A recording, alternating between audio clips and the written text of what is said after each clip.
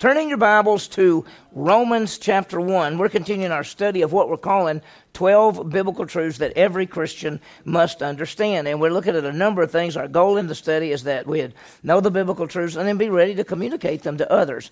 And so we realize a lot of Christians don't understand these things. And by the way, don't look at the cards now. Don't even worry about that. We'll talk about it a little bit later. Okay? And so what we've seen in the first section, we dealt with salvation. And we said, what is the story of the Bible? It is what? Perfect God brings sinful man back to himself using his Son, Jesus Christ. It's reconciliation. Then we talked about being saved 3 times: justification, sanctification, glorification. Then we talked about eternal life or temporary life and the whole idea that we can have the assurance of salvation.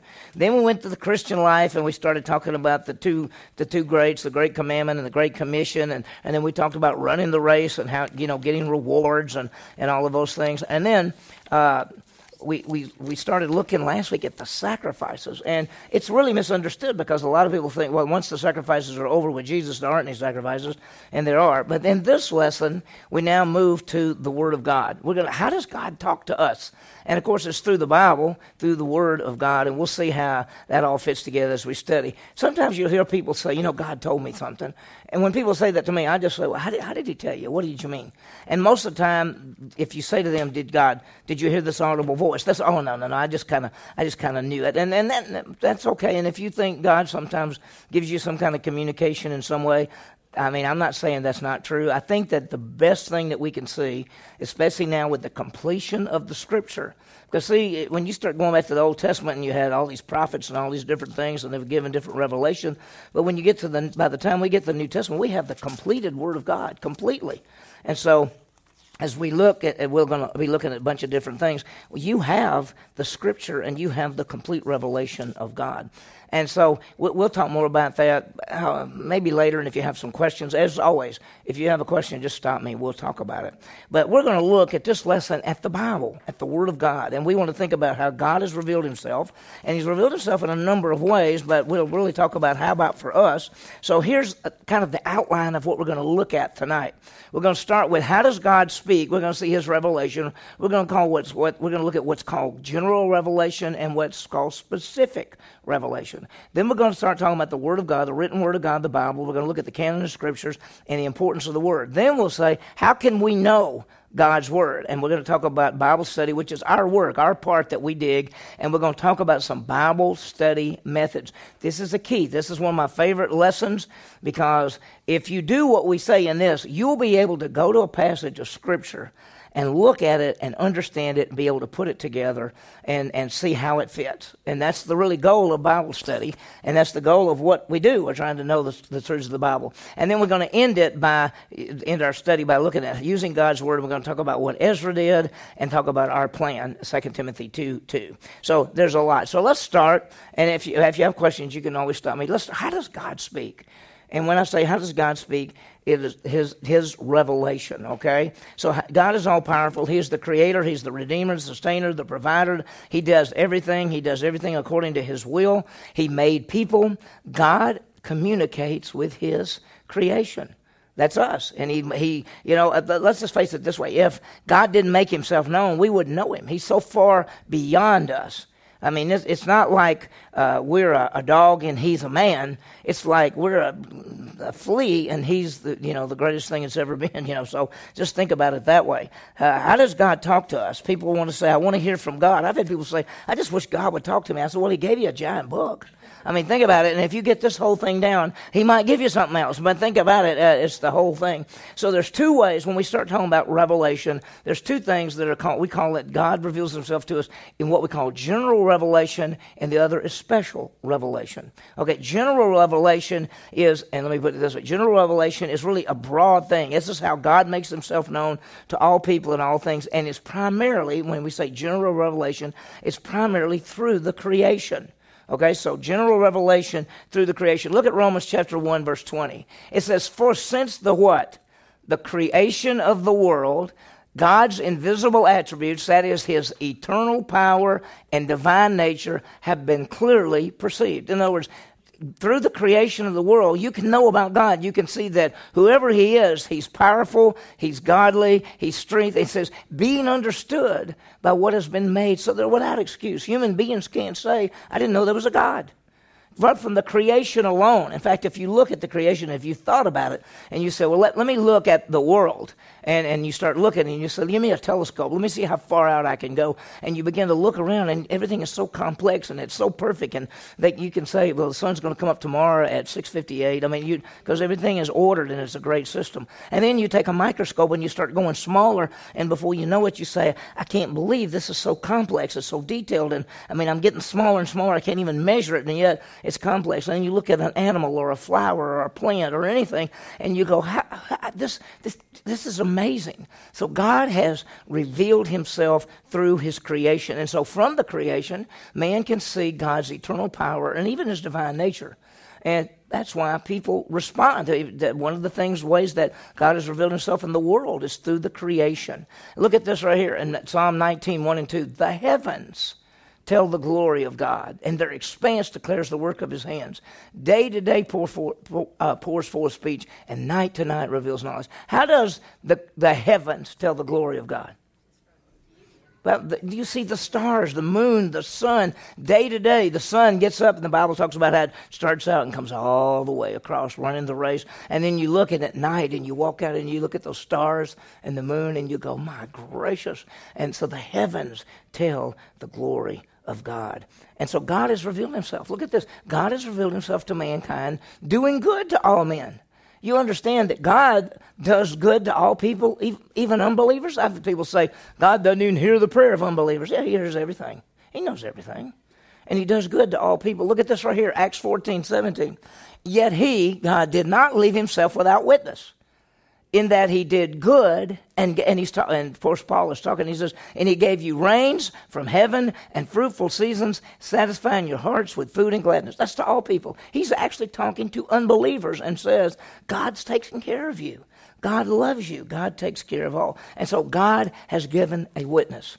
And so the real witness, the first witness that we talk about is called general revelation, in which we can look at the world around us and see that there's a God. You know, there's the Bible in Romans 1 says, professing themselves to be wise, they became fools.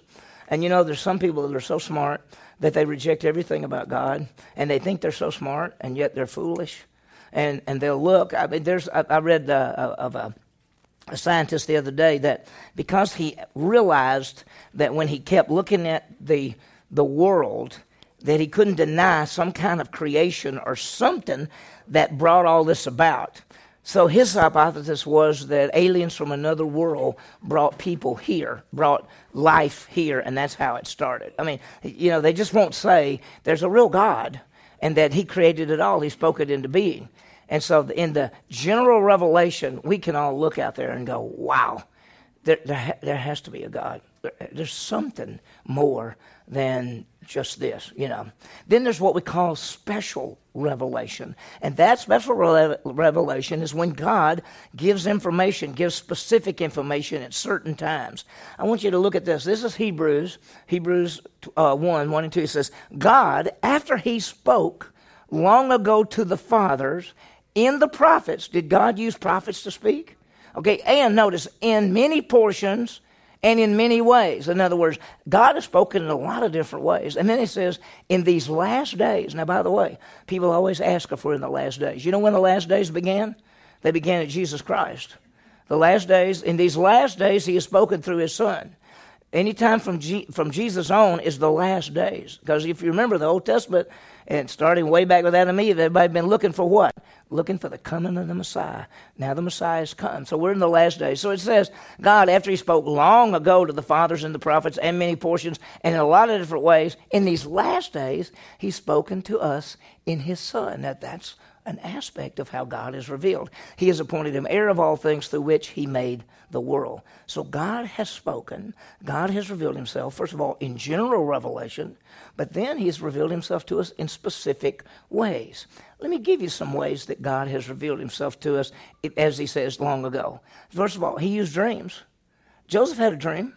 Joseph had a dream that his brothers and everything would lay down, right? Lay down he revealed himself to Joseph through dreams about the wine guy and all that. And Daniel had dream after dream that gave information about the future. And visions, Ezekiel. What did Ezekiel see? He saw the Lord high and lifted up, and he saw this thing coming that looked like who knows what. It had these wheels that came down, a wheel within a wheel, and all this thing with eyes and a throne, and thing was all thing, and the thing looked like a person, and it had these 4 faces, and everything. He saw the glory of God. I mean, so it was a vision. And then the Urim and the Thummim. Anybody remember what that is? The priest had a little, what they call an ephod, and then they had a little thing on the front of it, and it had a place in it that he put, and we don't know what they were. They may have been 2 stones or 2 pieces of wood. Or we don't know what it was, but it was some way. He called them the Urim and Thummim. Priests used it, and they were able to get direct revelation from God whenever he wanted to give them information. And then you got the prophets. God used prophets like Elijah and Isaiah and Jeremiah and Ezekiel and all those people. And then he used angels. Angels came to Gabriel. Gabriel came as an angel. He came to Daniel. He came to Mary. Angels have spoken, done all kinds of things. You read the book of Revelation. There's angels in there all doing everything. And then he even used an animal one time, did he not? A donkey spoke. You know, people go, I just don't know about that. Well, you remember at Adam and Eve, right? And the snake came up to her. Now, he wasn't slithering on the ground because he hadn't been cursed yet. But the snake spoke to her, and does she seem to be surprised that this animal is speaking to her? She doesn't go, whoa, you talking? No. And I don't know whether animals talked at different times. Who knows, before the fall or after? But anyway, he used an animal there. And then he used the apostles and the prophets at the foundation of the church, Peter and Paul and James and John and different prophets, all that. And then, as he just got through saying in that verse, in these last days he's spoken through who? Through his Son, Jesus Christ. So think of all the different ways that God spoke. Let me ask you a question. There's Joseph and Mary, right? Did you know that if you look in the scripture and read all of that in Matthew, that Joseph never says a word? Never says a word. And all of the times that God talks to Joseph, he comes to him in a dream. Never says a word. So how did God speak? He spoke in a lot of different ways. Now, but here's the last one. The Son. In these last days, he's spoken through his Son, Jesus Christ. John 1:18. No one has seen God at any time. The only begotten God, which is Jesus, who is in the bosom of the Father, he has explained him. He has made him known. If you want to know what God is like, who do you look at? Jesus. Listen, I teach a Greek class, and this was our last class today. We actually ended the course today, and we got through it all. And we were looking at a passage. I made them translate it, and it's the one in John 14 where Jesus said, "If you've seen me, what? You've seen the Father." One of them, Philip says, "Lord, show us the Father, and we'll be happy." He says, "I've been with you this long, and you ask me to show you the Father? When you've seen me, you have seen what? The Father." Jesus Christ reveals what God is like. And so when we start saying, how has God revealed himself to mankind, it's through all of these different aspects. And you look one more, and that is, this is the key one for us, is the Word of God. The Bible is the written revelation from God. Now, it's really amazing. In a minute we'll talk about it, but what language was the Old Testament written in? Hebrew and a little bit of Aramaic. What language is the New Testament written in? Greek. It's called Koine Greek, which meant common Greek. And so God has put his word in written revelation. People say, this is the Bible. It is. It's in English. And I'm glad it's in English, right? If it wasn't in English, we couldn't read it. You know? I've had people say, the only Bible is the King James Bible. I say, well, let me ask you something. What was the only Bible before there was the King James Bible? Because King James authorized the King James Bible. What Bible did they have before that? And what about the Greek and the Hebrew and the Septuagint and all those different things? Anyway, the Word of God is God's written revelation. Have you thought about this? You hold in your hand revelation from God. The true God, who is beyond anything you could imagine, who created everything, who made this earth and made you, has actually given you information in a book that you can read. In a book that you can read. And so we think about it, the Bible is like one book, but what? 66 different books. And when you think about the story of the Bible, we've said it over and over again, but what is it? It's how the perfect God brings sinful man back to himself using his son, Jesus Christ.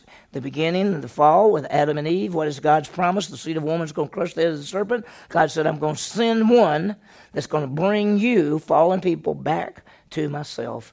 And that's the Messiah, Jesus Christ. And so that's what we've got. Perfect God brings sinful man back to himself, and the story of the Bible.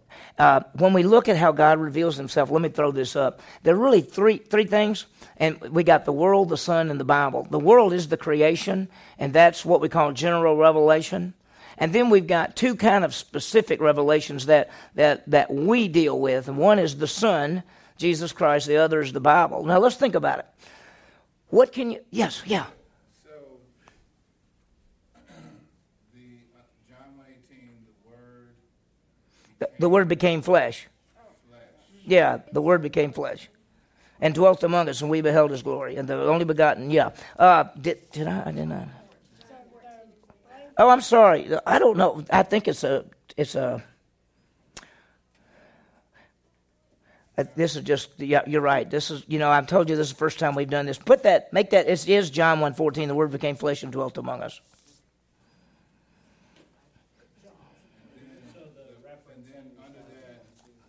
You know what, I'm looking at, I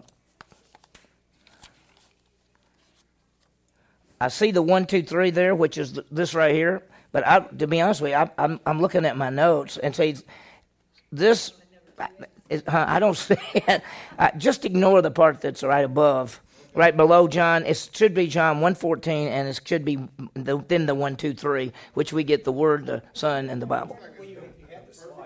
Oh, it is? Was it up there? You had 118 on the slide. The Word of God, the written revelation. Oh, okay. Well, okay. Oh, yeah, it was in the flow. Okay, we've got John 1:18, but the word the answer for the Word became flesh is John 1:14. But John 1:18, I've used that to say that Jesus Christ explained the Father. But I think if I was going to, I don't know how that got mixed up, because it shouldn't say the Word became flesh. It should say something else. Okay, and then we got this. The Bible is the written revelation from God. The written revelation, the Word of God is the written revelation. This is going great, isn't it? Okay, so you got it. John 1:18, it talks about how God, Jesus Christ, explained the Father. But the verse that just says, John 1:18, the Word became, that really should be John 1:14, because John 1:14 is the Word became flesh. So you can keep John 1:18, which is Jesus explained the Father, but you can change that to 1:14 if you want to, the Word became flesh, and then put the Bible as the Word of God, as the written revelation of God. Okay, are we caught up? Thanks for doing that. We caught up? Okay, and then here's the story of the Bible, and then here's the big three right here. The world, the Son, the Bible. Now I want you to think about this. What can you learn about God from the world? He's the creator, and he's all powerful, and but that's about it. And then you've got the Son, Jesus, and the Son reveals the Father, but where is he? I mean, we can't invite him into the room and say, would you tell us more about the Father? Because he's gone. So where do we find the information we need to know? It's the Word of God, the Bible. In fact, how do you know who Jesus is? The Bible. I mean, how do we know anything? It goes back to the Scriptures. So when we got these big three ways, the world, the Son, and the Bible, ultimately for us, the Bible is the key.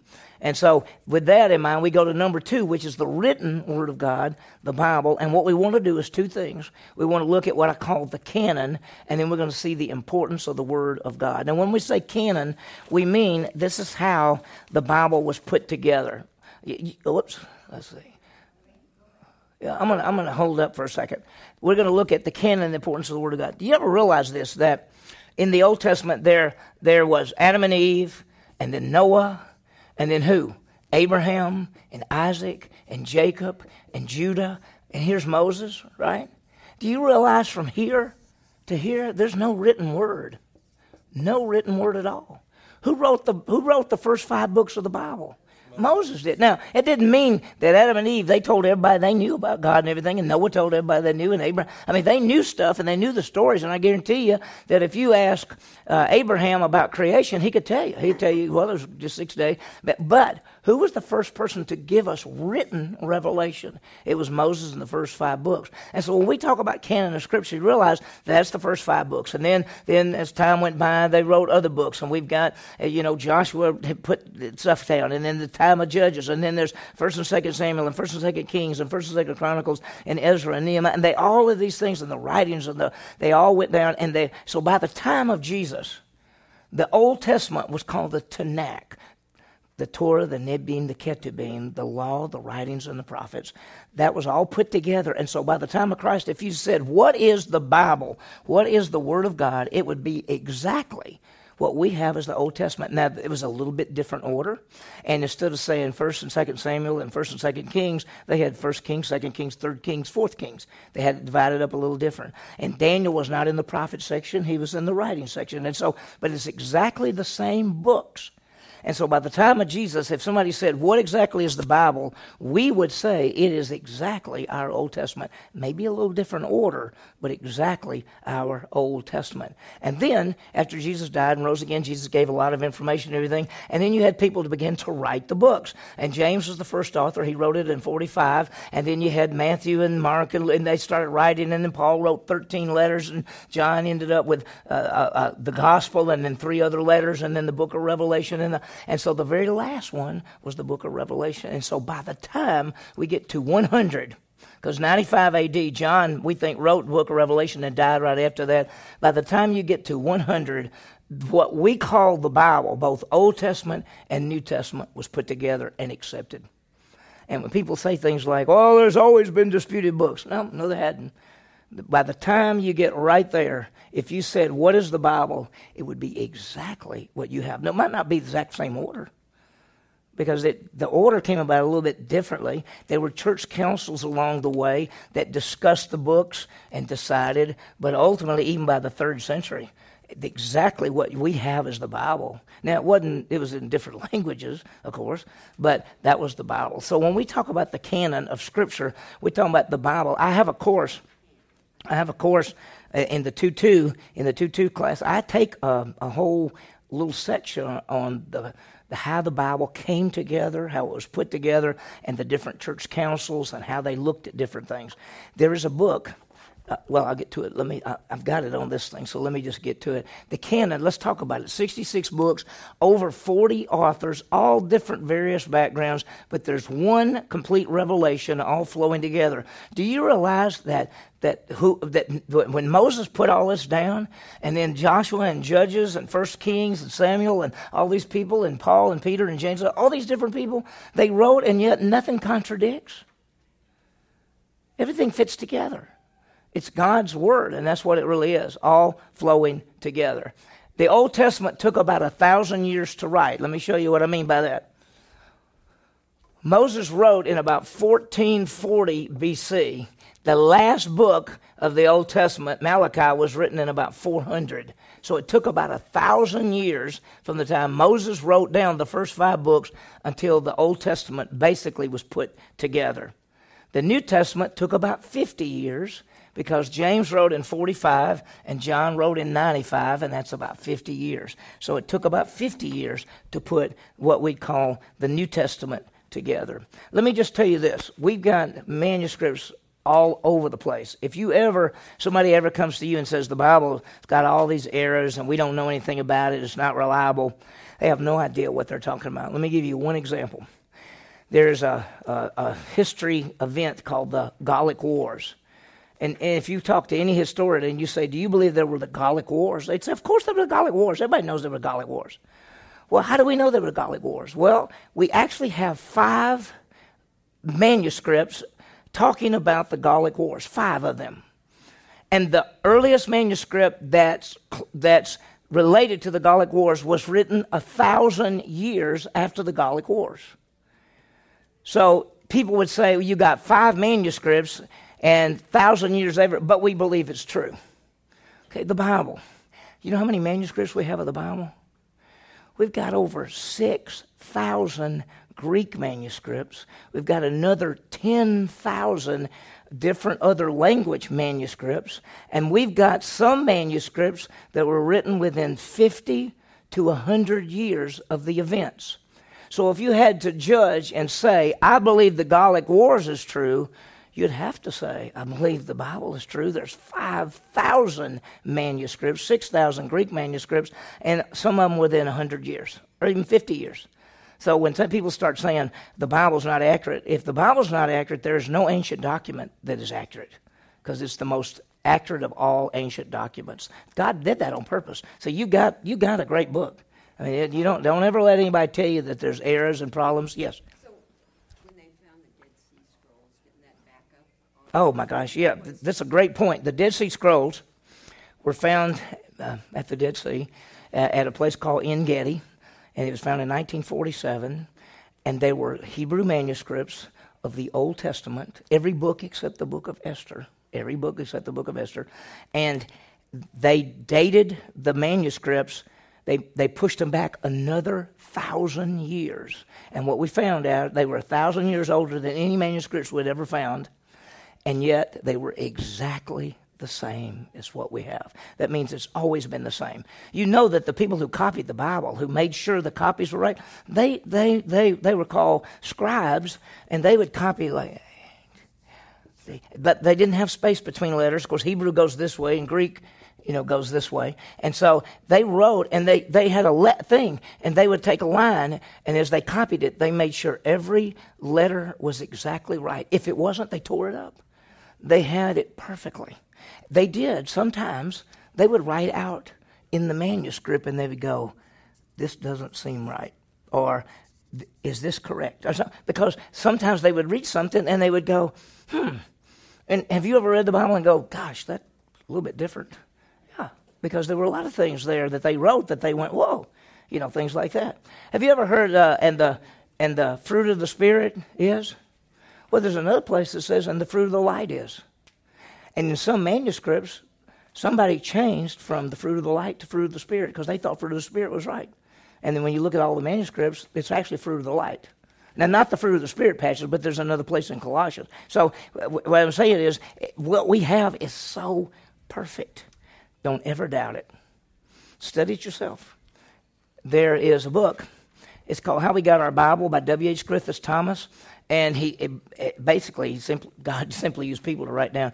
This little book was out of print. You can, nowadays with Amazon and everything else, you can find everything. I used to tell people, you can't get this book, it's out of print. People come say to me, I just got it from Amazon.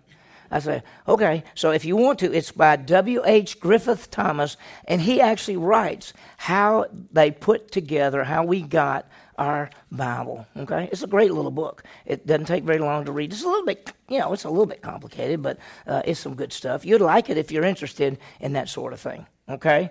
Can we go back to the section of just that shows the canon? I just wanted to write that. Go back to the what? I'm sorry, I missed it. Right here? Yeah. Oh, okay. Yeah. We can go back to that. Yeah.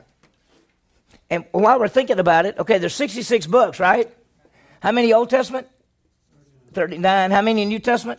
27. Old Testament's divided into 4 sections. Ours is. Theirs was divided into 3. Hebrew Bible's divided into 3. Ours is divided into 4. Theirs is Torah, Nebiim, Ketubim, law, writings, prophets. Ours is basically law, history, writings, and prophets. So ours is a little bit, it's exactly the same books. We just divide ours a little bit differently. And so New Testament's divided into 3 sections: history, letters, or epistles, and prophecy. So the Bible is so perfect. And you should know it. We should all know all of this. We should be able to, if somebody said, because we're Christians, right? And this is our book. Have you ever thought about it? What if somebody says, oh, you're a Christian, right? That's your Bible. Oh, yeah. You know anything about it? No, I don't. Think about it. You got to know, right? We're supposed to know. Okay, so have you got it? Is that good? Okay. So, and then Old Testament took about 1,000. New Testament took about 50. This is the book. And simply put, God used people to write down the Bible. That's really how we got it. God used human beings, and He superseded it. He would take a person like Paul or Peter or James or John or Samuel or somebody else, and they would write it down. Look at this. 2 Peter 1:20 says, first of all, no prophecy of Scripture became a matter of somebody's own interpretation. In other words, nobody just said, I'm going to write the Bible. For no prophecy was ever made by act of human will. People didn't decide to write the Bible, but they were men moved by the Holy Spirit, and they spoke from God. So when Paul wrote, Paul didn't say, I think I'm going to write the Bible. God's Holy Spirit came upon him, and he said, I'm going to write this letter, but I know what I'm writing is the Word of God. And they knew that it was the Word of God. They understood that it was the Word of God. And here's what I love to write down. Let me see. We're all the way over. Yeah. It came from God to man, from God through man. From God to man, from God through man. It's perfect. I want to show you this. Do you think that that Peter thought Paul's letters were Scripture? Do you think Peter thought his letters were Scripture? Of course. Watch this. This is Peter writing, and he says, and regarding the patience of our Lord as salvation, just as also our beloved brother Paul, according to the wisdom given him, he wrote to you, as also in all his letters, speaking in them of these things, in which there's some things that are hard to understand, which the untaught and unstable distort, as they do the rest of the what? He calls Paul's writing Scripture. So I just want you to understand that when Peter wrote and Paul wrote and John wrote and Matthew wrote, they knew they were writing the Word of God down. It's really powerful. It's powerful. Okay, I think we might have to go a little faster. I'm going too slow. Okay, so now let's talk about, are we okay? Is everybody kind of caught up? Let's talk about the importance of the Bible. Okay, importance of the Bible. And we want to think about two things, the study of the Word and the purpose of the Word. And we're going to talk about the study of the Word, and we're going to get more details in just a little bit. That's why I wanted you to have those little bookmarks. I want you to see something. I've made something up for you that you may not even realize. I've had people come up to me and say, I've never really looked at the bookmark. I thought it was just a bookmark. It's not just a bookmark. We'll talk about it in just a minute. Let's talk about studying the Bible. 2 Timothy 2:15 says, be diligent to present yourself approved to who? To God, as a workman who does not need to be ashamed, handling accurately the word of truth. We are responsible before God to handle accurately the Bible. Literally, it says rightly dividing the word of truth. That means we know how the Bible fits together. If somebody came to you and said, why don't we offer animal sacrifices anymore? You don't say, I don't know. You say, here's why. Because Jesus, the final sacrifice for sin forever, and all the animal sacrifices, here's what they did in the Old Testament. They did what? They covered sin, and you give them the three things, and you tell them all this, and then you say, but now Jesus is the final sacrifice for sin forever, so we don't offer animal sacrifices anymore. In fact, we offer spiritual sacrifices. We've got to be able to handle accurately the Word of God. So the study, and we're going to talk more about it a little bit later, and so we can be approved. But here's the second thing, and this is the purpose. The purpose of the Word. Watch this. All Scripture is inspired by God. That means God breathed. That means God breathed through people His Word. And beneficial for, watch, teaching, rebuke, correction, for training in righteousness, so that the man, and some people put our woman, because that's not in there, but it's the man of God, but it's talking about mankind, that the man of God may be fully capable, equipped for every good work. Now, look at this. And I think I put those words out there for you. It's profitable for what? It's profitable for, it means it's our benefit for teaching the truths. The Bible teaches us the truths, okay? And then it says it's for proof. What does reproof mean? Shows you what?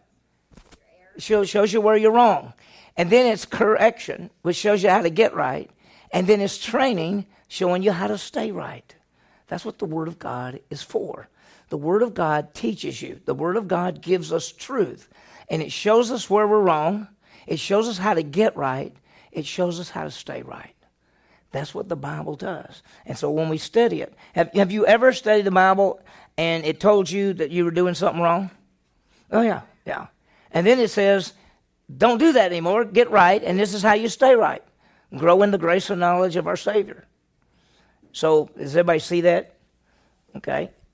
Everybody got it mostly? And then here's something else. So we might be adequate. If you read that passage, it says so that the man of God might be adequate. That sounds like, you'll be okay. No, the word adequate means completely trained. It means that you're mature, you're complete, you're qualified. And so you're ready to do it, that the man of God is ready to do it, equipped for every good work. I'm going to put this right there, equipped to do good work. So what the Bible does is it trains us. I'm going to erase this here for a minute. The Bible takes us where we are, trains us, equips us, matures us as we study it, and it helps us get ready so that then we can do good works, that we can serve God. That's the whole ultimate thing. We can serve Him. So that's what the Bible is for. Have you ever talked to somebody and they say something like, well, I'm no Bible scholar? You know what you should say to them? Why not? It's in English. You can read it, right? Why aren't you a scholar? If Jesus Christ is our Savior, if He is God, and this is true, should we not be digging this and understanding this and applying it and being ready to tell other people? Do we believe that Jesus Christ is the way, the truth, and the life, and no one comes to the Father except through Him? When was the last time we told somebody? Because if they do not believe in Him, they do not have what? Eternal life. And if they don't have eternal life, they have what? The second death. They're going to be separated forever. If we actually believe this is true, we should know it. We should take the Bible and say, train me and equip me so I can know it. This next verse on your handout, it has Hebrews 4:2. It should be Hebrews 4:12. So just fix that. I saw that when I was looking at it today. It's Hebrews 4:12. For the word of God, look what it is. It's living and active. It's sharper than a two-edged sword. Pierces forth the division of the soul and spirit, joints and marrow, able to judge the thoughts and the intentions of the heart. When you dig the Scripture, it begins to touch you. It begins to penetrate. You begin to read the Bible and you go, oh my, whoa, that's true. Oh, good gracious. And as far as the division of soul, spirit, joints, it's able to judge. Notice, it judges. The Bible knows the thoughts and intentions. It knows what we think and why we think it. You ever thought about that? Look at this. Judges thoughts and intentions, what we think and why we think. The Bible is amazing. I'm going to go a little faster on this. Isaiah 55:11 just says the Bible never comes back void. Never comes back void. That when, listen, let me tell you something. Let's say somebody asked you to teach something, or would you give a testimony, or would you always use Scripture? You know why? Because the Scripture is what's alive and powerful, not me. If I'm not teaching Scripture, then much to it. The Scripture's alive and powerful. The Scripture never comes back void. That's why I can stand up on a Sunday morning and teach about David, and somebody could say, does everybody in that room need to know about David? God's going to take it, and He's going to use that Scripture to touch lives ever how He wants to. His word will never come back void. It will accomplish what He desires. That's what it does. That's why if you're going to teach anything, always teach the Bible, because that's the authority. And when you teach the Bible, you're going to have the authority when you teach it. Okay, we got to go just a touch faster because the next part is really fun. Okay, how can we know God's Word? How can we do it? Well, I've got an A and a B here. The A is Bible study. You're talking about our work. And then I'm going to give you a Bible study methods. And I'm going to show you some things that if you've never seen these before, this is going to really pump you up. Okay, let's talk about our work, which is to study. We just did the verse a while ago, 2 Timothy 2:15. That's to study to show yourself approved. You want to dig the Bible. You can see how it fits together. You can learn the things. Let me just tell you that we have a Bible Institute. And we have a course. I teach a course. It's usually every other year. It's probably not going to be this next year, but I usually teach a class called the 2-2, and it's theological. It begins at the very beginning with God and the Word and man and salvation and the Christian life and the end times. It takes you through the whole gamut. It's my favorite thing to teach.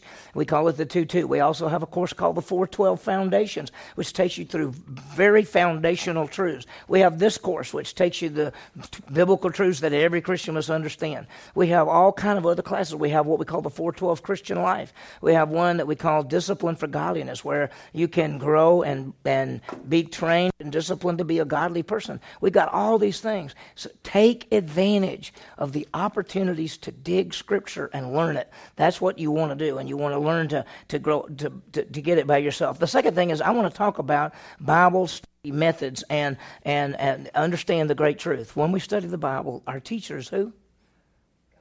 God, the Holy Spirit. The Holy Spirit is the one that teaches us. I want to show you something. Look at this verse right here. We have not received the spirit of the world, but the Spirit which is from God. That's the Holy Spirit. So that we may know the things freely given to us by God. Where are you going to know them at?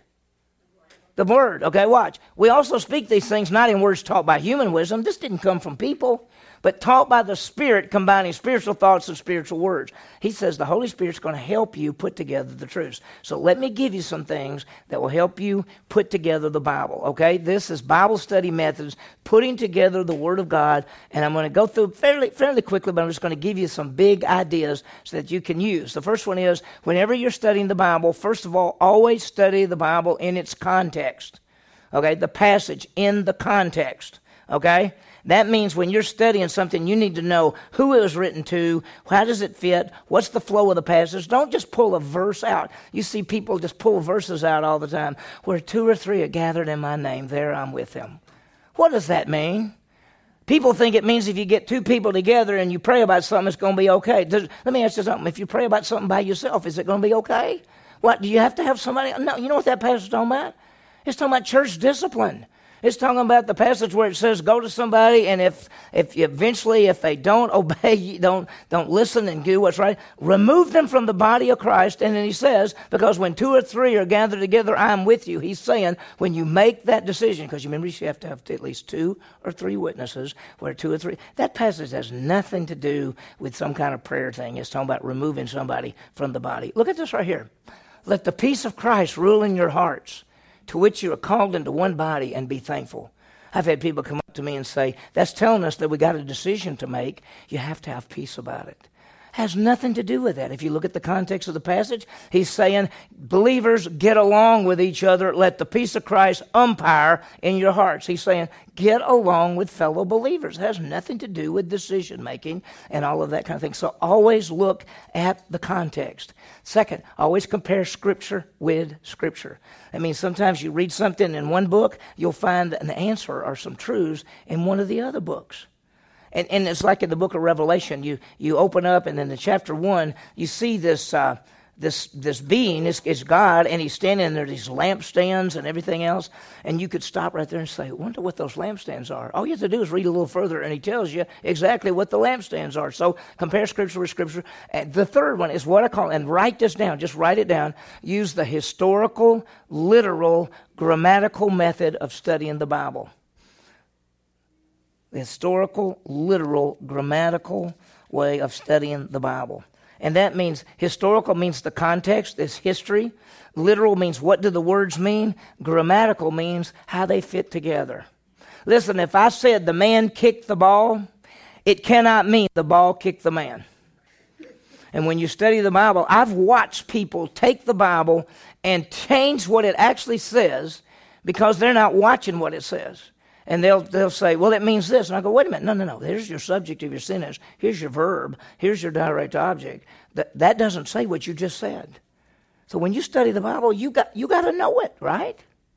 Okay, so historical, literal, grammatical. That means the subject is the subject, and the verb is the verb, and the direct object is the direct object, and they things fit together when you study it. So here's number 2. Understand the background. Now let me show you. Write these 4 things down. You got to understand the background because it's a different language, a different time, a different geography, and a different culture. Just write those 4 things down. When you study the Bible, those events happened 5,000 to 2,000 years ago. It's a different language. What language is the Old Testament?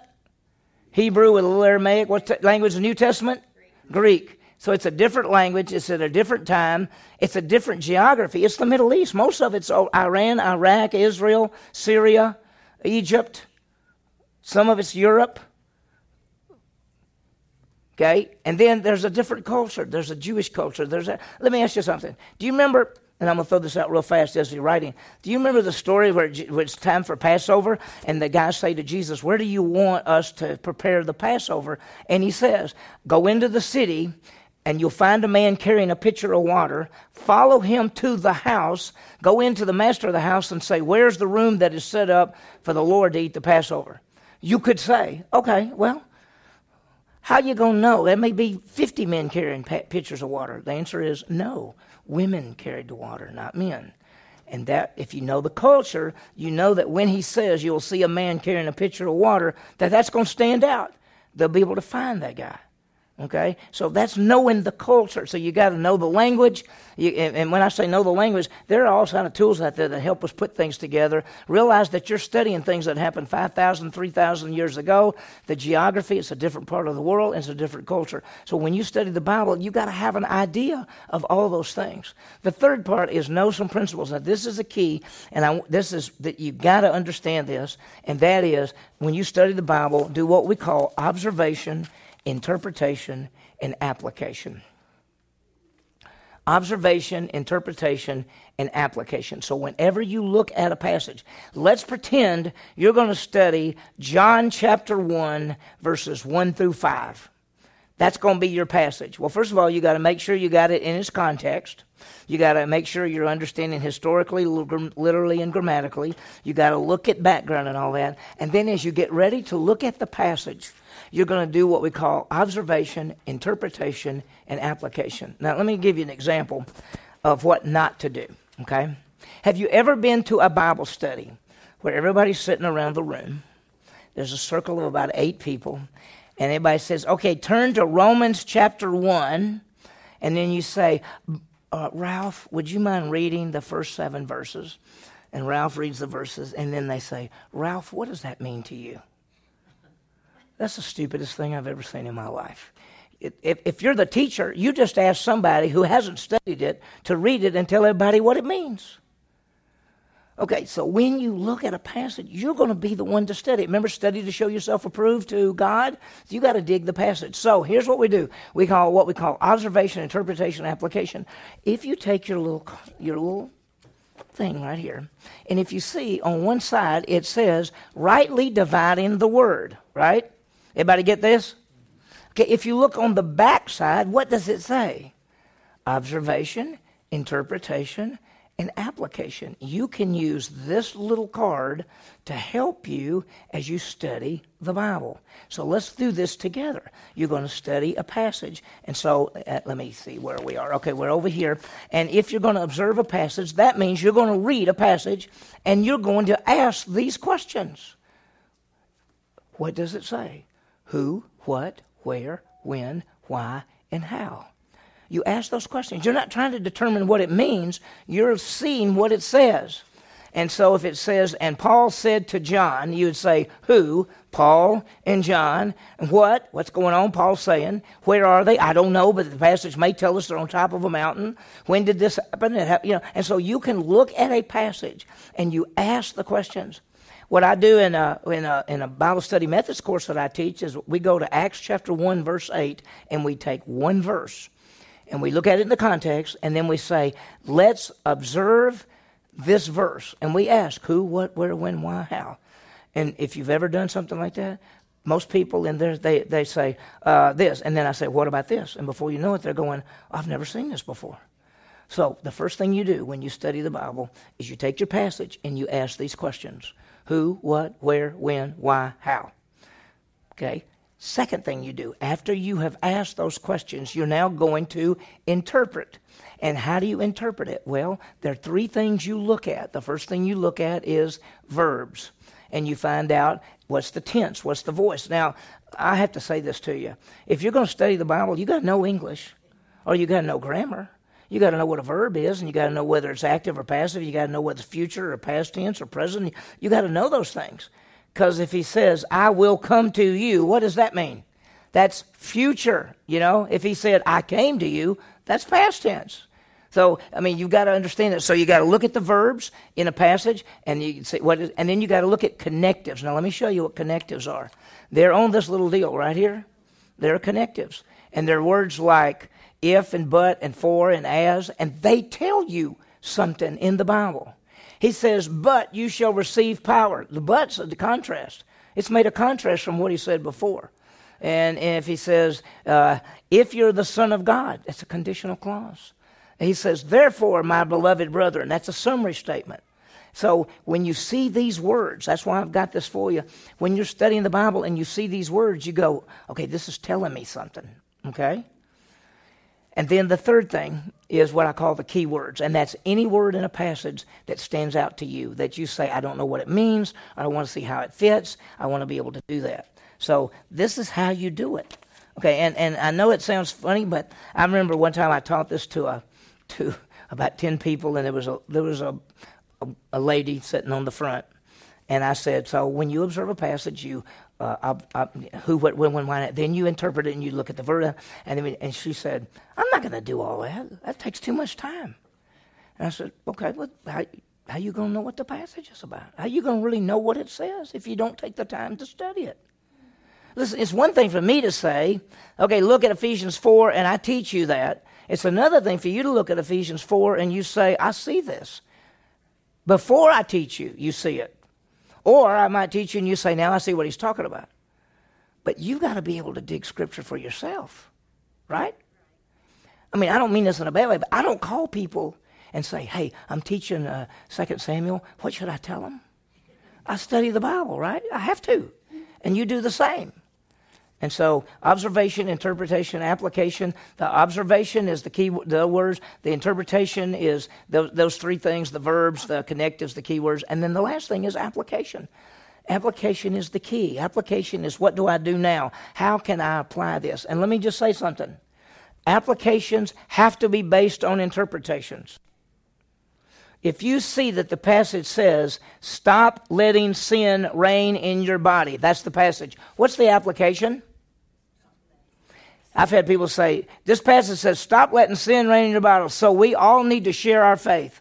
That's not the application from that passage. The application must be based off the interpretation. If you want to share your faith, you got to find a passage that says that.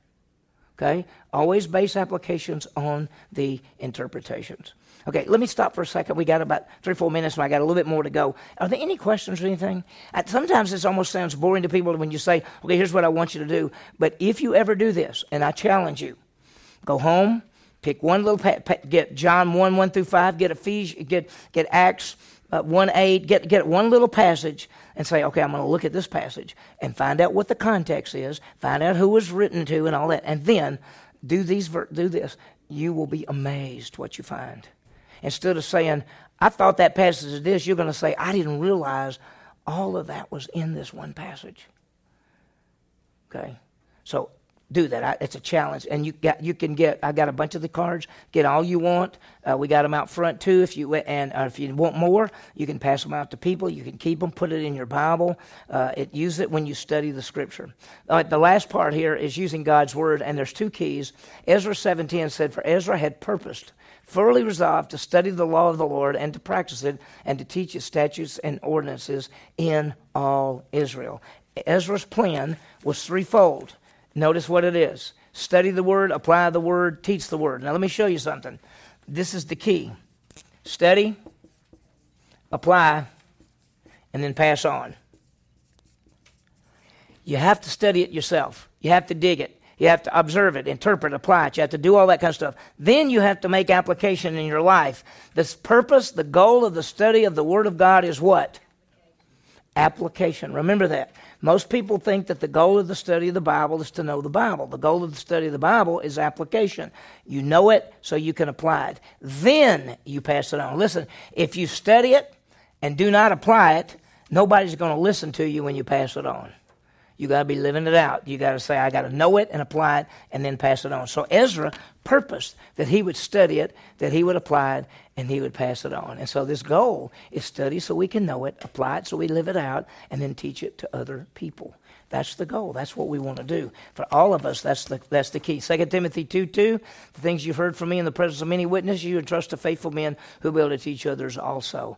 And the goal there is to be taught and to teach others. Let me show you something. You've seen this many times, but I just want to show you how it works. 2 Timothy 2:2, Paul says to Timothy, Timothy, take the things. So Paul says, Timothy, take the things I taught you and entrust these to what? Faithful people who will be able to what?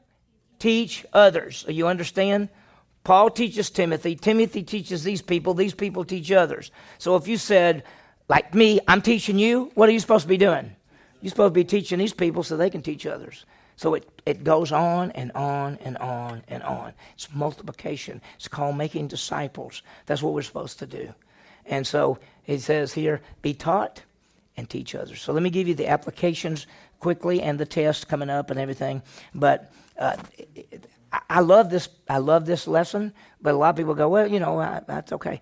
Until you do it, until you start studying the Bible on your own, it won't come alive to you. You may see there's truths and things, but it will not come alive to you until you begin to study it and you begin to say, I just saw that. I'd never seen that before. Okay? So, number one, God has revealed himself by both general revelation, which is the creation, and special revelation, which is various means. So you could just put down, God's revealed himself by general and special revelation. You don't have to write all that stuff down, but you know it, and this is what he's done. General revelation is the creation of the world. Special revelation is all those different things that we've seen. Second, the key revelation for believers is what? The Word of God.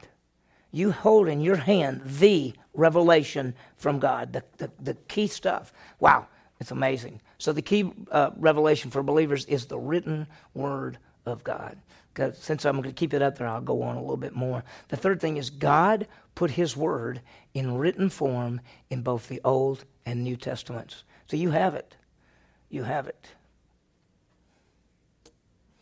Do you like the Old Testament? Do you think it's beneficial? Was it written for our instructions? Did you know there are people today, many, even some famous pastors, who are telling people that we should never study the Old Testament. We don't need it. It's not for us. The only thing really for us is the letters. Do you realize people are saying that? How much would we be missing out on if we'd never looked at the life of Saul and David? And the lives of Elijah and Elisha. We did a study. Some of you hadn't been in church, coming along enough, but we did a study on Elijah and Elisha. And Elijah is the one that called down fire from heaven. And Elisha did.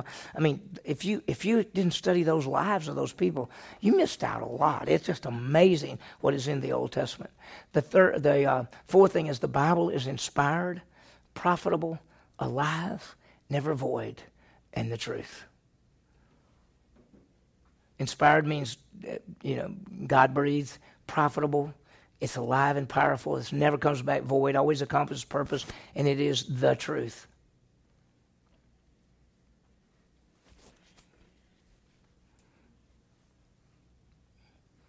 Okay, number 5.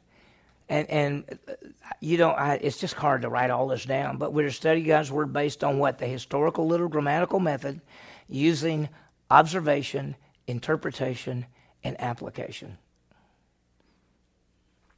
As you're writing that down, I just want you to listen to me. Just write.